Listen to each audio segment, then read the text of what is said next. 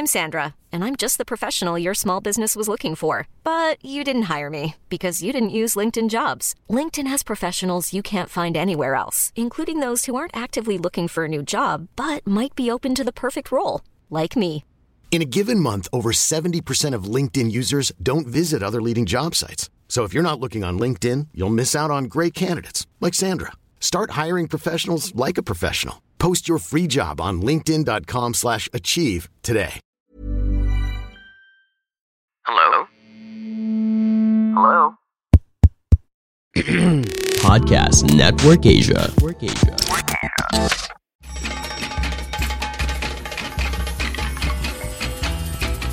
Welcome to She Talks Peace, a podcast that highlights the role of women peace builders around the world in bringing lasting peace and security to communities. Eavesdrop on their communities and get to know their stories. From the Philippines to Malaysia, from Indonesia to Palestine, from Myanmar to the United States. Their dreams and hopes for a world without violence and a world where every woman and girl can be whoever she wants to be.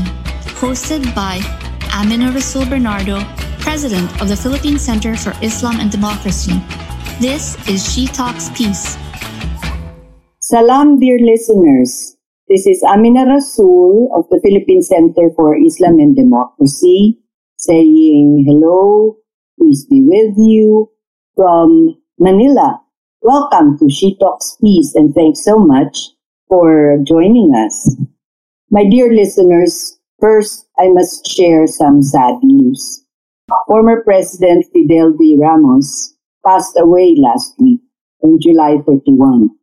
I was his presidential advisor on youth affairs, tasked with establishing a government agency to nurture youth and ensure that government plans incorporated their needs and aspirations.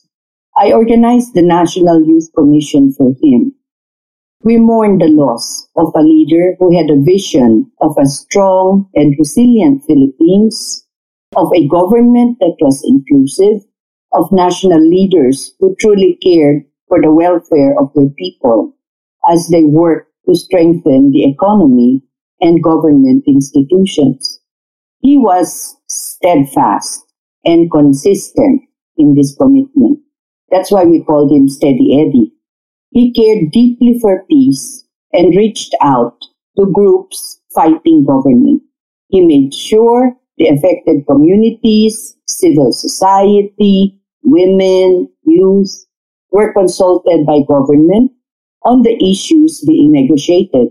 The negotiations with the Moro National Liberation Front finally resulted in the signing of the final peace agreement on September 2, 1996. This was the very first peace accord in Asia. President Ramos and MNLF Chair Ms. Wari received the Felix Houphouët-Boigny Peace Prize. This UN award honors living individuals and active public or private bodies or institutions that have made a significant contribution to promoting, seeking, safeguarding, or maintaining peace in conformity with the Charter of the United Nations and the Constitution of UNESCO. The peace process definitely had its ups and downs, but President Ramos never let the downs deter him from the path to peace. Thank you, our Steady Eddie, for your consistency and constancy. You know, dear listeners, if President Ramos were alive today, I think he would be writing a column on the topic that we will be tackling, that of humanitarianism. World Humanitarian Day is commemorated every year on August 19 to pay tribute to humanitarian workers killed and injured in their work and to honor all aid and health workers who continue, despite the odds, to provide life-saving support and protection to people most in need. This day was designated in memory of the August 19, 2003 bomb attack on the Canal Hotel in Baghdad. killing 22 people, including the chief humanitarian in Iraq, Sergio Vieira de Mello. In 2009, the UN formalized the day as World Humanitarian Day. Today, we are feeling the impact of crisis upon crisis.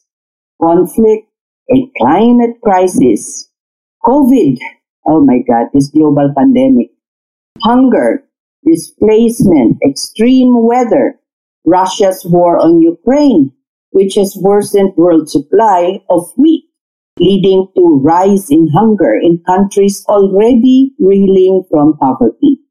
It has created an economic crisis with the rise in gasoline prices, affecting countries like Sri Lanka. Did you see the television accounts of citizens overrunning the presidential palace, forcing the president to flee and the government to fall? And then just recently, China has waved the flag of war after Nancy Pelosi, U.S. Speaker of the House, visited Taiwan. Geopolitics will most certainly send shockwaves that will reach our shores and might exacerbate humanitarian crisis. However, my dear listeners, optimism remains. The UN has actually distributed a handout on World Humanitarian Day, and it states, the truth that every hour of every day, humanitarian work continues, and it saves lives. It may seem complex or far away. It is often invisible, but it is indispensable. This year, for World Humanitarian Day, we go back to basics to show the importance, effectiveness, and positive impact of humanitarian work. And the brochure goes on to say, there is a saying that goes, it takes a village to raise a child. Similarly, hashtag it takes a village to support a person in a humanitarian crisis is now the slogan for World Humanitarian Day. There are teams working all over the world helping millions of people every day. Now, according to UN Women, disasters kill more women than men and hit women's livelihoods hardest. According to their reports, 60%, for instance, of all maternal deaths take place in humanitarian settings, and all forms of gender-based violence against women and girls spike during disasters and conflict. Experience and research, according to UN Women, show that when women are included in humanitarian action, the entire community benefits. But despite this, women and girls are often excluded from decision-making processes that shape the response strategies that affect their ability and that of their community to recover from crisis. Women must be included in decision-making about the forms of assistance, means of delivery, and the provision of the protection and economic and social empowerment opportunities they need so they can be agents of change. And I 100% agree with that description by UN Women. Now today, my dear listeners, we have as our guests 3 fantastic women from Mindanao who have been working tirelessly to address humanitarian crises and humanitarian problems. First, we have, I'm not going to say old because she's not that old, I am. We have Attorney Liza Masuhud Alamia, who is currently a member of the Bangsamoro Transition Authority and is the minority leader. The BTA is the parliament of the Bangsamoro Autonomous Region in Muslim Mindanao. Our MP, Liza, chairs the task force for decommissioned combatants and their communities. She served in the then Autonomous Region in Muslim Mindanao, or ARM, as its first and only woman executive secretary. This was from 2013 to 2019, before ARM became BARM. In 2013, she was the first chairperson of the ARM Regional Human Rights Commission. She's an advocate and has always been an advocate for women and children's rights. She has represented and lawyered for marginalized women. And do you know that she's also a nurse? She is the founder and president of Kalisa Action Network, Inc., a network of women's groups and advocates that advances the rights and welfare of women and children in BARM and the Zamboanga Peninsula region. Our next guest is Melindy Banyas Malang, a humanitarian affairs officer with over 25 years of experience in humanitarian development and peace-building work in Mindanao. She is the head of the sub-office in Cotabato of the UN Office for Coordination of Humanitarian Affairs, or UN OCHA, and she chairs the Mindanao Humanitarian Team. It's a subnational coordination platform that involves all the other relevant UN agencies. She once served as the coordinator of peace education of the Notre Dame University, and she has been a teacher. Also, like Attorney Liza, she is a nurse and has a Doctor of Philosophy degree in Peace and Development. Our third guest is Daphne Makatimbol, who started working in humanitarian and development since 2008. In 2012, she joined the Nonviolent Peace Force in the Philippines. She is the gender advisor and leads the implementation of all their programs related to gender and women, peace, and security. Now, she has been working on child protection in emergencies, monitoring, and reporting mechanism on grave violations against children's rights. She's been involved in unarmed civilian protection and peacekeeping, and mental health and psychosocial support. Welcome, our dear MP, Liza Alamia. Welcome, Melindy, and welcome, Daphne, to She Talks Peace. Thank you very much. Assalamualaikum. Thank you. Hello, Liza. Hi, is that Melindy? Yes, sorry. Thank you, Miss Amina. Salam. And hi, Daphne. Good to see you. Thank you. Thank you po, Miss Amina. And Assalamualaikum, everyone. You know, ladies, I really don't know where Attorney Liza gets her energy. She just arrived in Manila. I think she just got off the plane. And here she is already chatting with us. Liza, I really don't know how you manage it. Your work in the BTA, continuing your humanitarian work. Are you okay? Our dear MP Liza?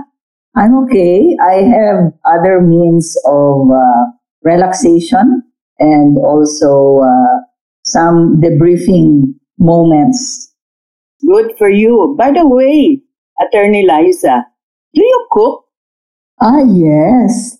Oh, fantastic. We have to have a side conversation later because I have this idea for a cookbook that would weave in our history, among our indigenous communities with our cuisine. So let's chat about that. Cook to cook. I'm not as good a cook as you probably, but never mind. I mean, let's focus on an easier task for me, which is to talk to you about humanitarian work. So let's start with our member of the parliament, Liza Alamia. You have always known that the role of women and how women add value and sustainability to reconstructing the lives and communities of our people is critical to success.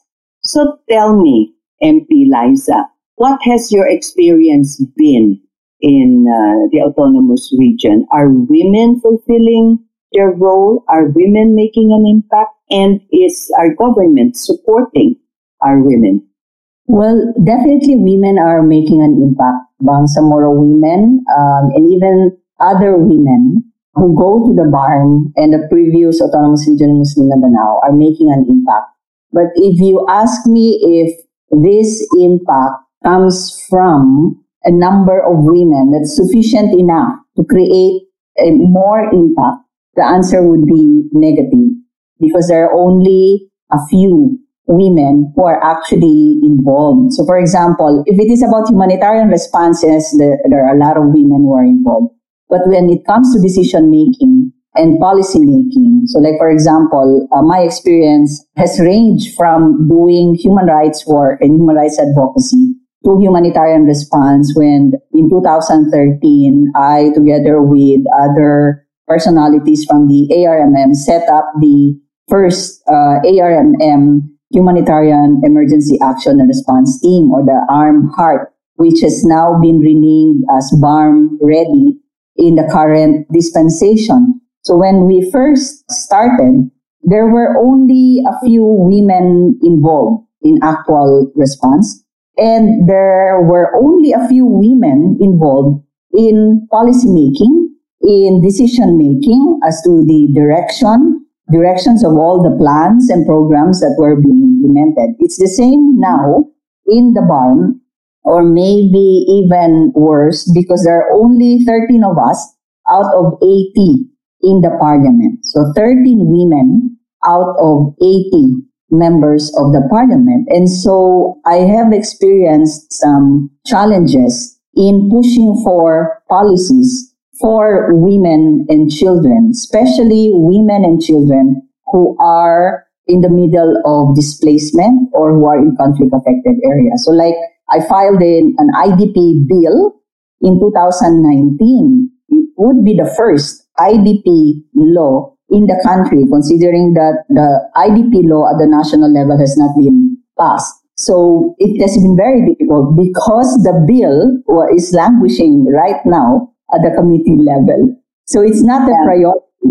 Excuse me for butting in, Attorney Liza. Yeah. There may be few of you, but I've had conversations with the other women members of parliament, and I think there may be fewer quantity, but quality-wise, I think you're really making a big difference in the Bangsamoro Transition Authority. But you know, what you have cited, the fact that there are less women in decision-making, it's something that it's not just true for the Bangsamoro Autonomous Region, but nationally and internationally. And this is maybe I should ask Melindy, who's with the UN. Melindy, what is really being done so that we can have more women being part of decision making, participating in managing programs, especially in the field of humanitarian work? I mean, are we having a setback here, less women, or are there moves to push for more women in decision making? Thank you for that question, Ms. Amina. And I think everyone agrees that when crisis hits, pre-existing conditions already exist in terms of vulnerability and risk for women. And these are reinforced the moment there will be disasters. So within OCHA, even here in Mindanao now, it's really like priority. It's one, having gender equality is as a parity. Gender parity is really like it's a non-negotiable. It's one of the priority of the organization. And in fact, here in Mindanao, we have our gender expert given for, sent here to improve our integration of our gender, the gender aspect in humanitarian response. So currently we're looking into the different gaps in coordination, in leadership, even in how we implement the programs. And there would be a successive action plan that will be implemented to make our gender programming in humanitarian response stronger. So yeah, there's that conscious undertaking that's going on. And the one that will benefit is, even if it's among us, the Mindanao humanitarian team, it will eventually, benefit the communities we serve, because this is really about having greater accountability to the affected populations, which is majority that are unserved or underserved are women and children. If you're looking for plump lips that last, you need to know about Juvederm lip fillers. With Juvederm Volbella XC and Juvederm Ultra XC, your lip look, whether it's subtle or bold, can last up to 1 full year with optimal treatment and no additional maintenance. Find a licensed specialist and see if it's right for you at Juvederm.com today. That's JUVEDERM.com. Add fullness to lips in adults over 21 with Juvederm Volbella XC or Juvederm Ultra XC. Do not use if you have severe allergies or a history of severe allergic reactions, or if you're allergic to lidocaine or the proteins used in Juvederm. Tell your doctor if you have a history of scarring or taking medicines that decrease the body's immune response or that can prolong bleeding. Common side effects include injection site redness, swelling, pain, tenderness, firmness, lumps, bumps, bruising, discoloration, or itching. As with all fillers, there's a rare risk of unintentional injection into a blood vessel, which can cause vision abnormalities, blindness, stroke, temporary scabs, or scarring. For full, important safety information, visit Juvederm.com. I'm Sandra, and I'm just the professional your small business was looking for. But you didn't hire me because you didn't use LinkedIn Jobs. LinkedIn has professionals you can't find anywhere else, including those who aren't actively looking for a new job, but might be open to the perfect role, like me. In a given month, over 70% of LinkedIn users don't visit other leading job sites. So if you're not looking on LinkedIn, you'll miss out on great candidates like Sandra. Start hiring professionals like a professional. Post your free job on linkedin.com/achieve today. I'm glad you have that optimism. Now let's ask Daphne. Daphne, you've been working at the ground level in humanitarian and development work. So tell us what you've seen at the community level. Are more women involved? And when women are involved, what impact do they make in the communities that you've worked in? Thank you for that, Ma'am Amina. I agree with the both of the two speakers, with Attorney Liza and Ms. Melindy, that women are disproportionately represented. Now, when it comes to at the grassroots level, for example, during the humanitarian crisis, when the Marawi siege transpired, there's a lot of, I think, organizations that also look into how women will be, how to maximize the potentials of Maranao women in terms of economic enterprise. So it really, I think for me, impacted the response that organizations provided during the Marawi response when they did services in terms of economic and livelihood opportunities for women. Since that time, because of the situation, men have a limited access to livelihood and women are facing multiple burden because of that. So when the organizations provided that access to economic opportunities for women, it also somehow elevated or provided some certain level of ease when it comes to the needs of the family. And when it comes to grassroots participation, women's participation, at this moment, I think there is a platform for women to participate, but not all women in the community. Let's say maybe women leaders have platform, but those women in the communities who are ordinary mothers or ordinary women in the community have still very limited opportunities for participation. We haven't really reached out enough to the ground level. That's what you're saying, Daphne.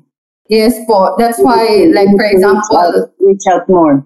Yeah, with nonviolent peace force po, one of the areas that we are focusing now is working with the Bangsamoro Islamic Women Auxiliary Brigade. That's the armed wing of the MILF in terms of the normalization process. Because as you can see, in terms of the ratio of number of decommissioned combatants, women combatants have lesser in terms of the ratio.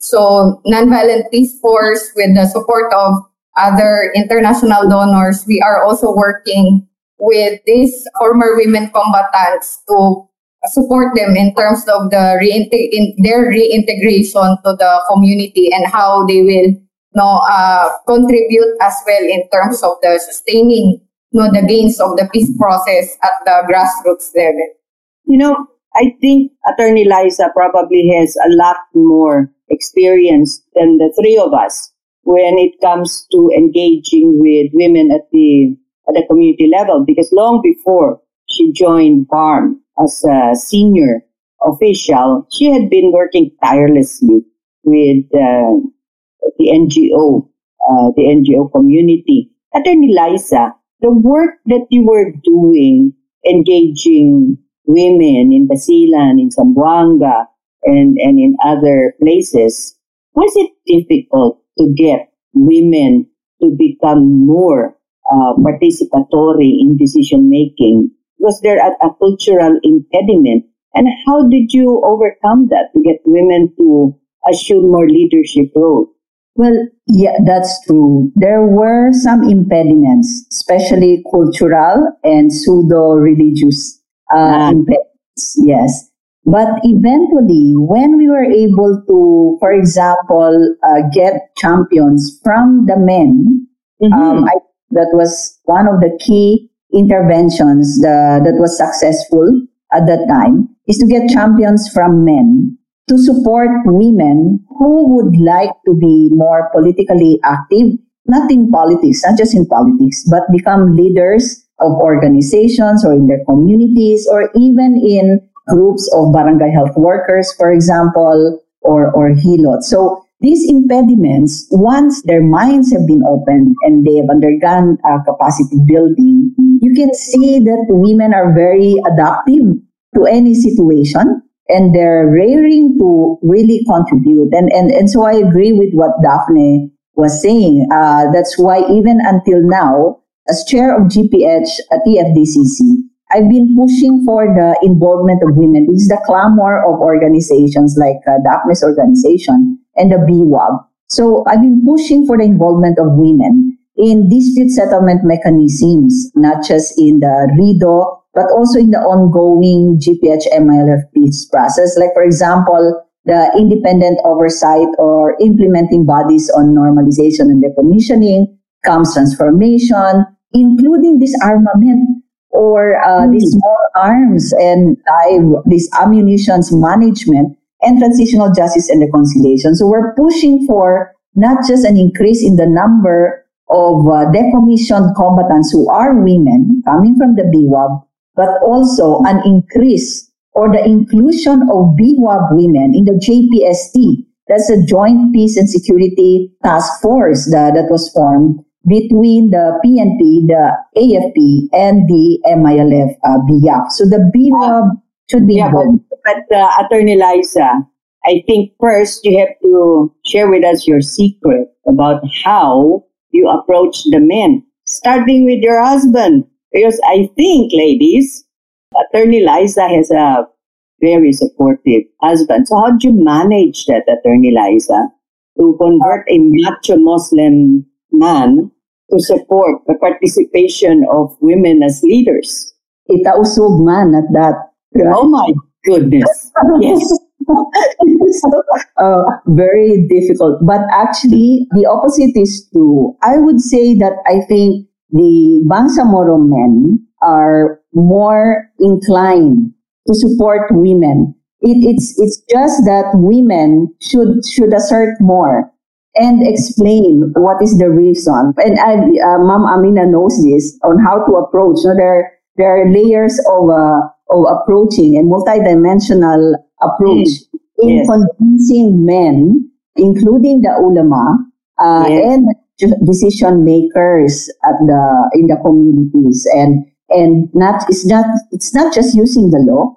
It's also using religion, using feminist legal methodology. So I've used that when I was taking up my LLM, make an analysis of particular issues like harmful practices on the ground in Muslim communities, and then juxtaposing it with international law and the national laws and the laws that we have in the region. So if that's the case, and we look at the lived realities of women and children and appeal to their moral responsibility as men that they have a responsibility to protect women and children. And so if we use that kind of approach and they see that there is a problem and that the only way to resolve this or alleviate the situation is by, for example, following the law, or, for example, let's manage the child marriages, the occurrences of child marriages in the barn, or gender-based violence, or even violence against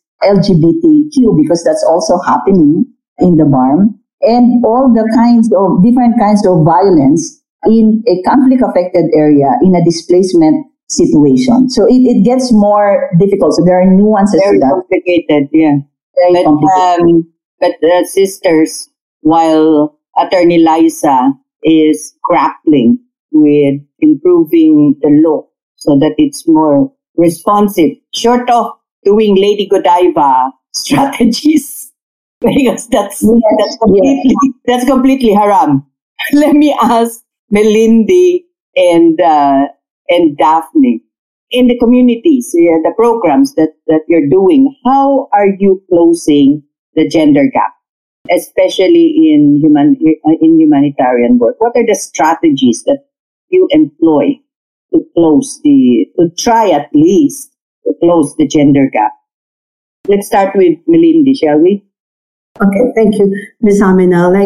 Within our ordination setup, there is this joint CP, Child Protection GBV working group, in which as OCHA, we also sit in that platform. And it's really interesting to listen, Earlier, you made mention that if women is involved in programming, everyone benefits. And we looked into what's really the outcome, collective outcome, such that everyone would support the women's role.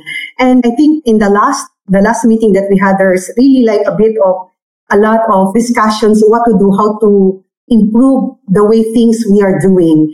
And women within the humanitarian community, there's a lot of women, humanitarian workers at the front line, and having them there help us achieve that goal, because there are issues that only women humanitarian can deal with women in the communities, sensitive matters. And if it's not through women humanitarians, these issues will remain invisible, will not be seen, because they're afraid to talk about it. It's so sensitive.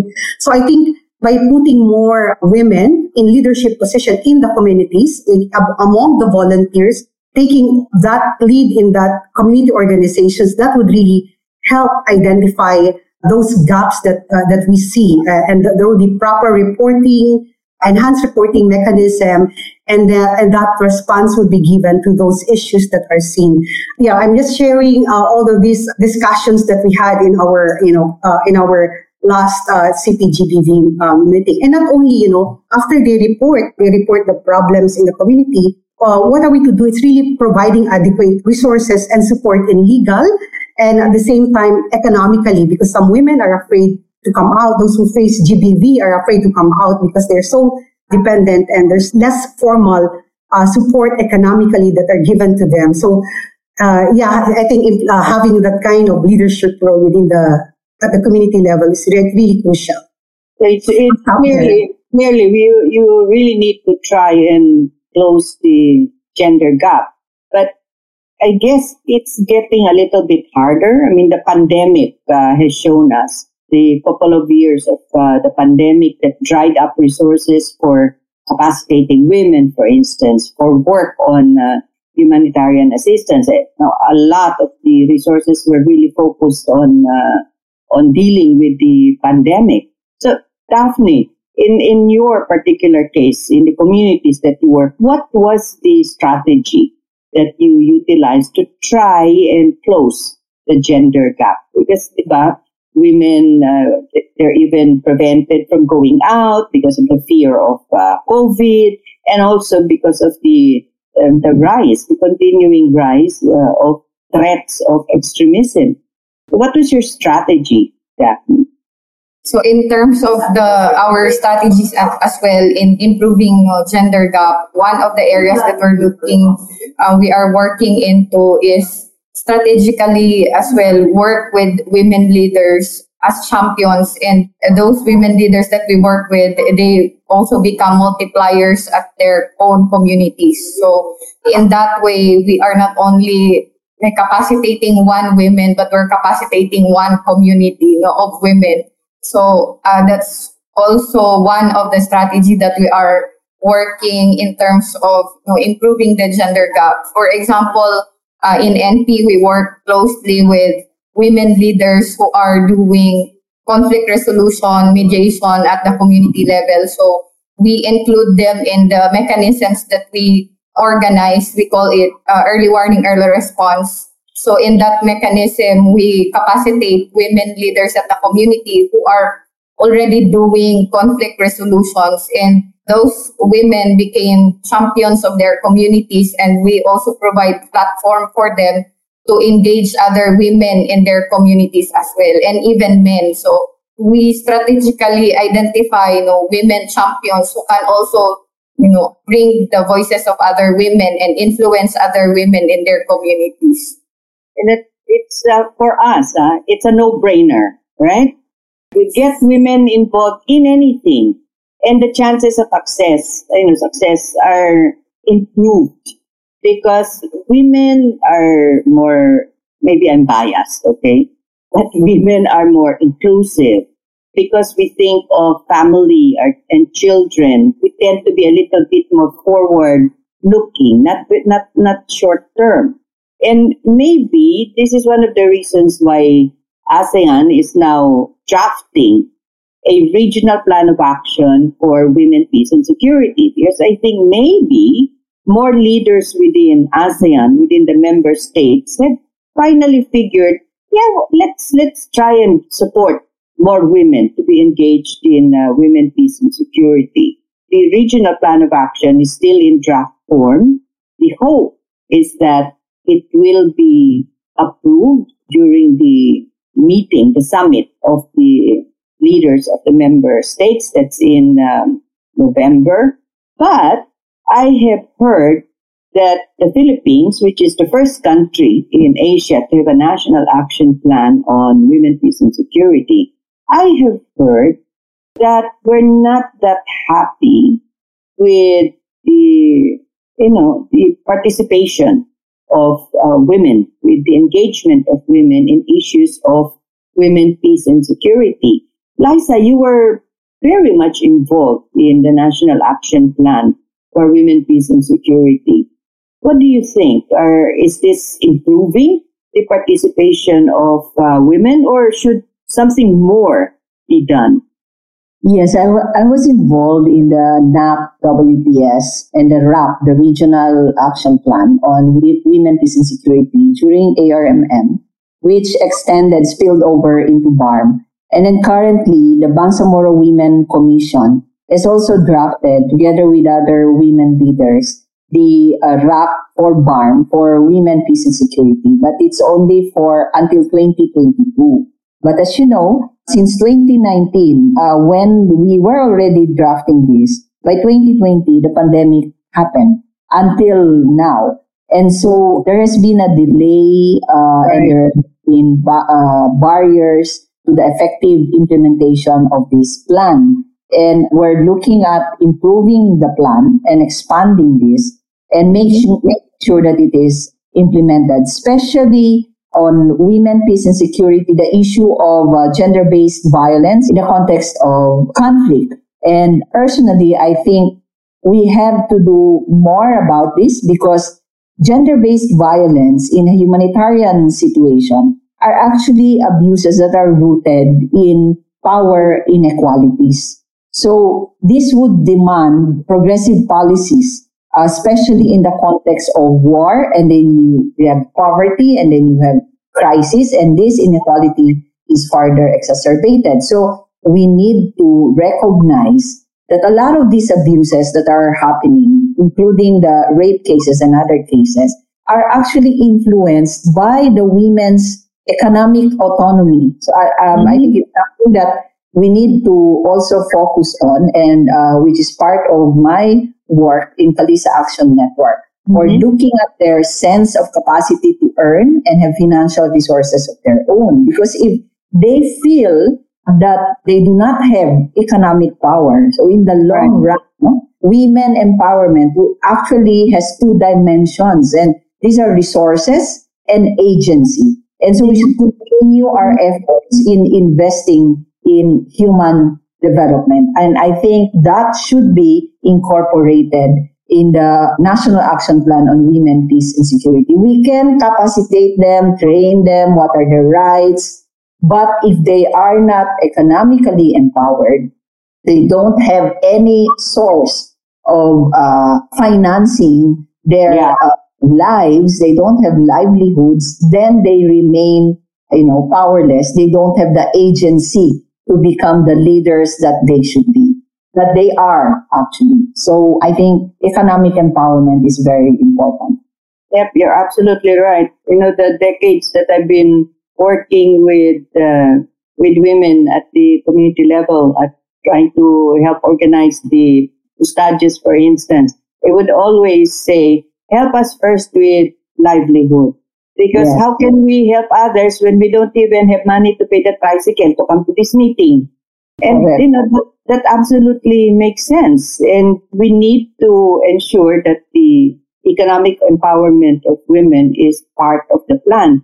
And I think in the regional plan of action of ASEAN, it is there.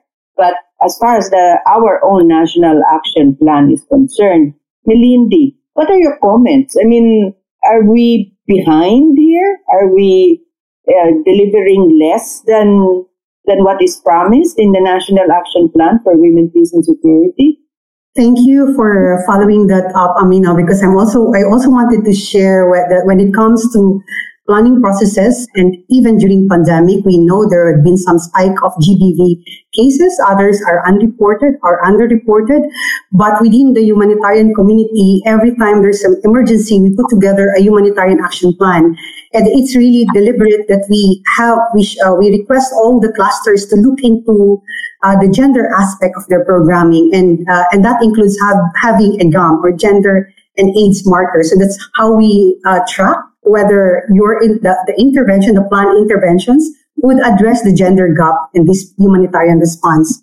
There are a lot of efforts that are going on. I think even from among us, there's just a bit confusion as to GBV or gender equality programming. But nonetheless, this has been really a clarion call from the headquarters, regional office, and even with the RCHC, the head of the UN system, to really give, to strengthen the response and to close this gender gap and to address the different gender needs in the community. And I think during pandemic, our development wing of UN put together also another plan that would support all these planning processes of the government, and that includes also the gender aspect. Sometimes, because I've been in government most of my life, and some leaders from civil society would always say, "Ay nako, Amina, planning and planning and planning. Just do it." What do you think, Daphne? How is the National Action Plan on WPS performing? I mean, are we delivering what is promised, or should more be done? I think there were already certain milestones. We cannot say that there's none. No, there's already certain milestones, but there's still a lot more to be done, especially at the grassroots level. Increasing participation of women at the grassroots level when we talk about women, peace and security is really very important to sustain. For example, here in Mindanao, especially at the Bangsamoro region, to sustain the gains of the peace process, there's really a need to engage more grassroots women when we talk about PCDA, all the more that women should be engaged in this aspect.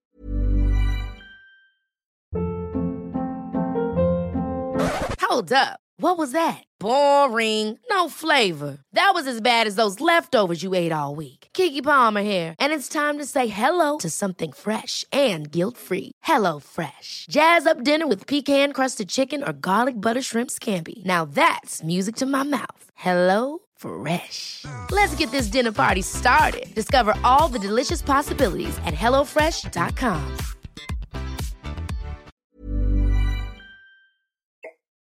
Ay nako, sisters. I think our conversation could take hours and hours, and we'll still find more time is needed. But we have got some friends from Mindanao who want to join the conversation. Let's welcome them, shall we? We have Carmen Lauzon Gatmaitan, Memen. Hi, Memen. And there's Ken Nimbida, who's president of the University Peace Club. Ken, are you there? Kim. And we have Alvin Pembarat, who's from MSU Maguindanao. Hi, Alvin. Do we have Siti Akima? I am Siti Akima Alipo, but you may call me Kim. You may call me Kim, but never call me Siti. Welcome. So, thank you. This is our chance to ask questions from our wonderful humanitarian workers here. Memen, are you there? Oh, I think he's having problems logging in. So, would any of you want to react or ask a burning question from MP Liza, from Daphne, and from Melindy? Let's start with, let's call them the roses, with our honorary roses. Alvin, do you have a question that you wanted to raise? Yes, good morning, everyone. I am glad that I am the only man in this talk show, but okay. I have here a question. This is addressed to our three speakers. My question will be, in the context of Maguindanao, where most tribe people, youth, and women do not get involved most of the time in humanitarian and social development, especially those who are in conflict-affected areas and marginalized islands and communities of Bangsamoro. Well, in IPDM, we adhere to reach out people, especially those in IP communities. However, there is this stigma. That women should only be doing this and that. So maybe it is because of what their culture has labeled them to be. Now, my question to our speakers, as a humanitarianist, do you think religion and culture are, I don't know if I'm using the exact word, are hindrances in maximizing the full potential of women in the context of Bangsamoro? Wow, pang-thesis yan. Attorney Liza, do you have a response to that? That's almost similar to the question, one of the questions in my thesis at the Manila University. Is religion a hindrance? Is Islam a hindrance? Are cultural beliefs of the IPs a hindrance? Actually, no. If you're going to use the gender lens, the feminist legal approach, to read and reread holy texts, and also cultural practices and cultural beliefs, you will find that, in fact, specifically for Islam, Sharia is very supportive of women empowerment, women economic empowerment, and gender equality and gender justice. And there are sufficient, more than enough support for this. It's not a theory, but it's a concept, and it's a principle, a universal principle that is present in all religions. Well, I can vouch for Islam. So it's not a hindrance, but the hindrance is in the interpretation, in the belief. And the interpretations that are being made is rooted in patriarchy. And that's the problem. I think all of the issues on gender, inequality, discrimination, violence, they are all rooted in patriarchy. And there's patriarchy in almost all communities, all societies, in all religions. And that is why we need to surface more leaders, not just the men, but especially women, who are able to assert their rights within the context of their own culture or their own religion, like in this case, Islam. So it's not a hindrance. You can look at it as a glass halfway full or halfway empty, but I would like to look at it as a glass halfway full. So let's be positive, and we can actually find inspiration, in fact, in religion. But we need to put out patriarchy. Me too, Attorney Liza. I'm a half full, glass half full kind of a person. How about Ken? Do you have a question that you want to raise of our speakers? Sharing lang. Yes, good morning.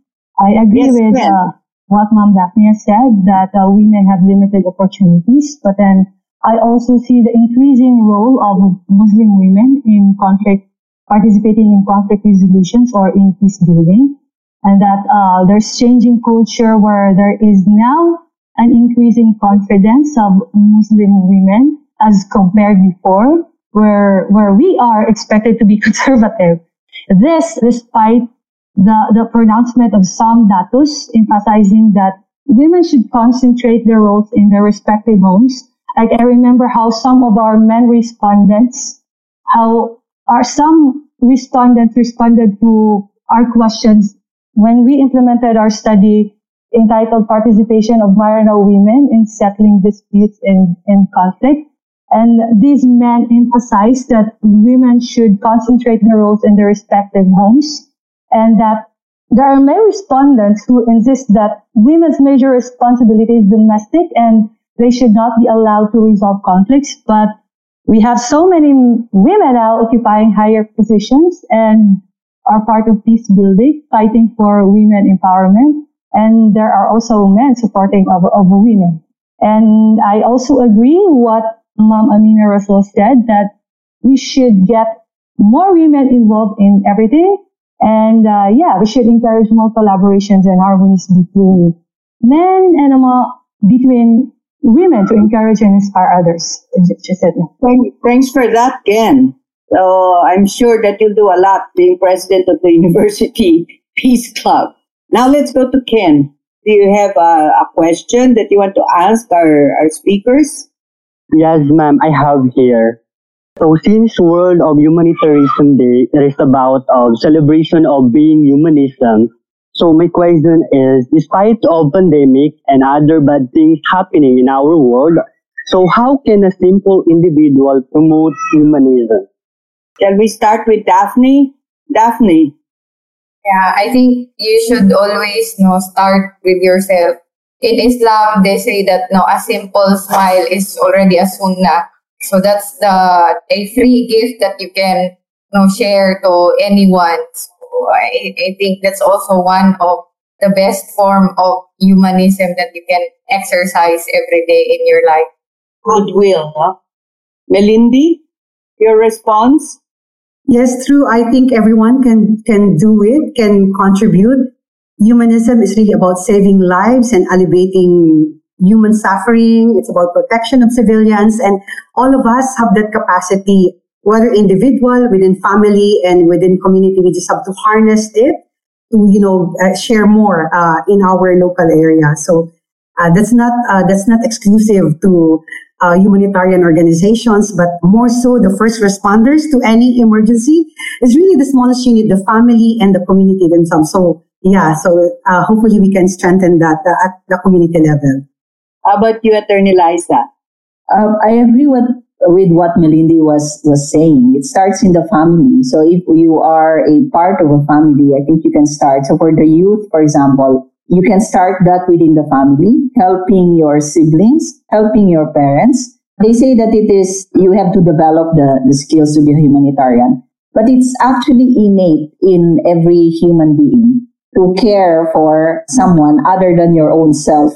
And so I think that has to be nurtured, that has to be enhanced. Just a simple matter of reaching out to other people and being compassionate, even to animals. And I think, I believe that taking care of pets for children, that's a good way to start developing in their personalities this compassion and being a humanist. Yep, you're absolutely right there, Attorney Liza. That during the pandemic, I'm sure all of you have seen, instances of humanitarian work, heartfelt. Do you remember how, for instance, the community stores started? I mean, that was really fantastic. Now let's have Nemen. Miss Carmen Lauzon Gatmaitan, do you have Hello, Mom. to raise? Thank you, Amina. Yes, actually, I have a question, but I just want to comment and affirm the responses of our speakers about the National Action Plan. And you were saying about the Regional Action Plan for ASEAN. Maybe a pat on the back, both as a milestone and probably also about this, because both good and bad.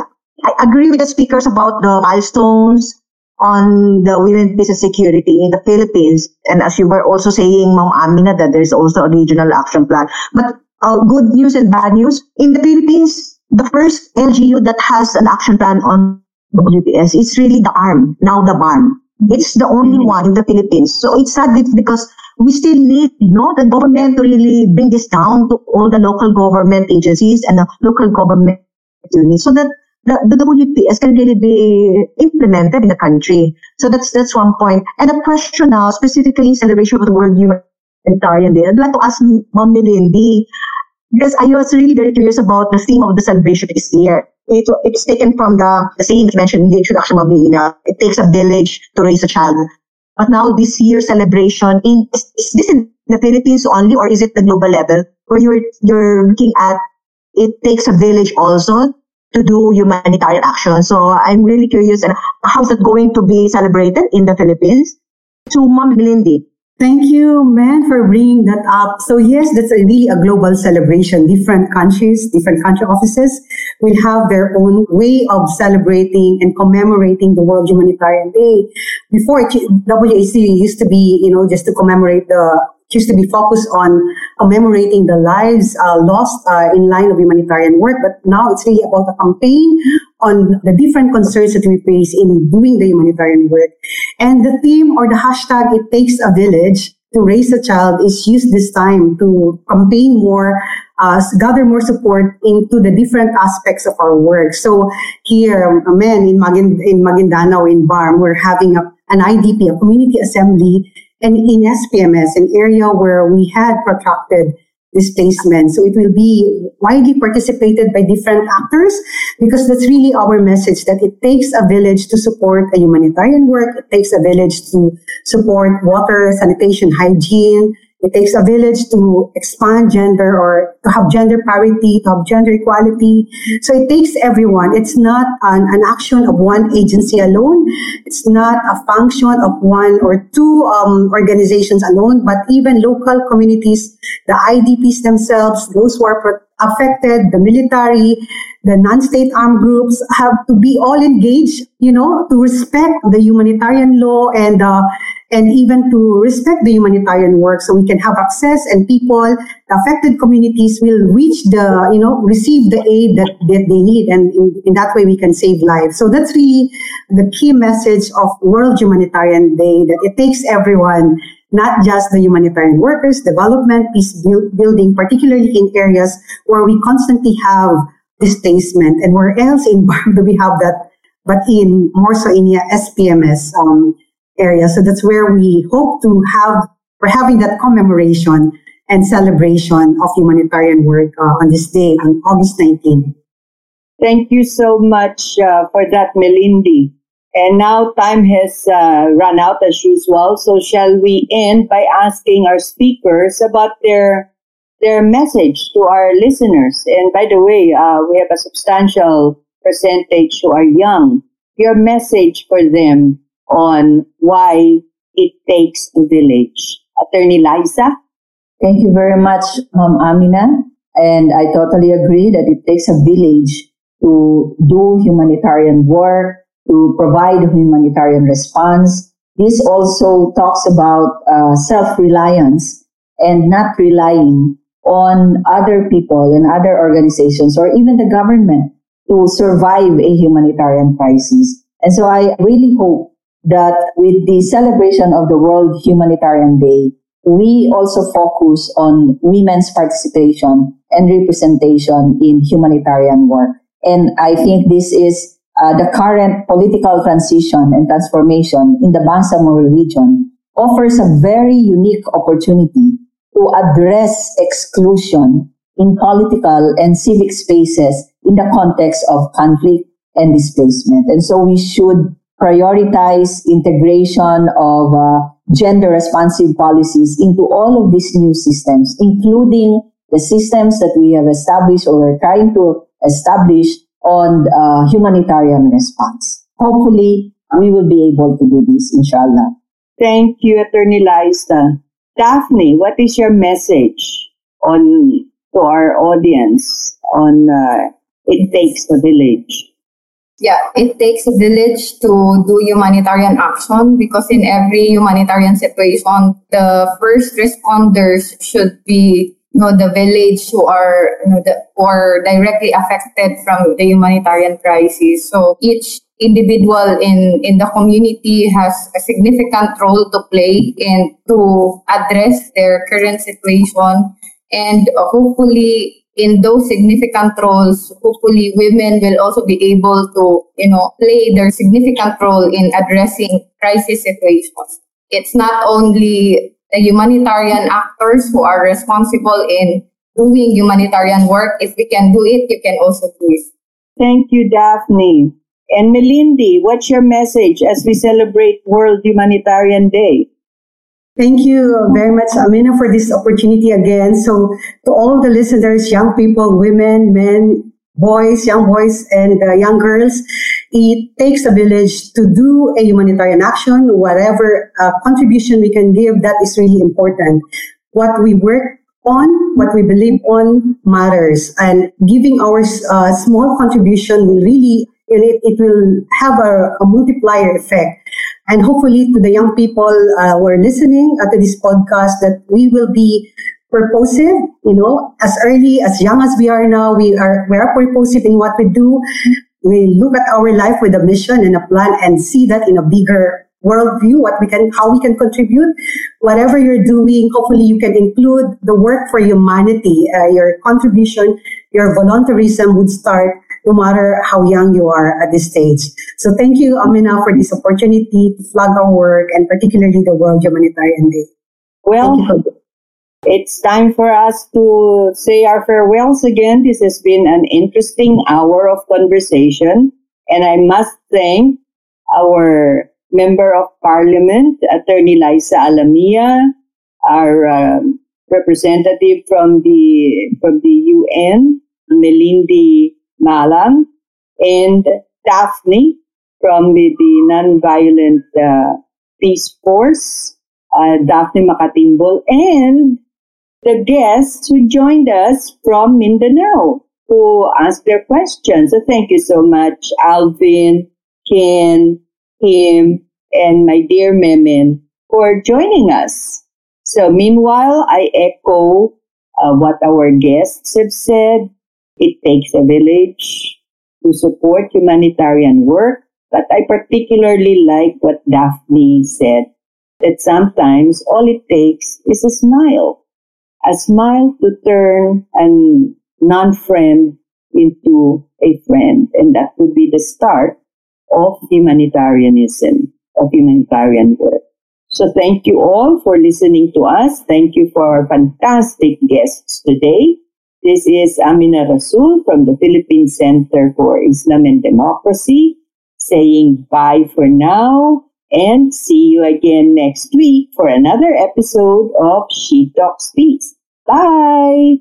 She Talks Peace is brought to you in partnership with Podcast Network Asia and Podmetrics, the easiest way to monetize your podcast. For more information, check out their website at podcastnetwork.asia and podmetrics.co.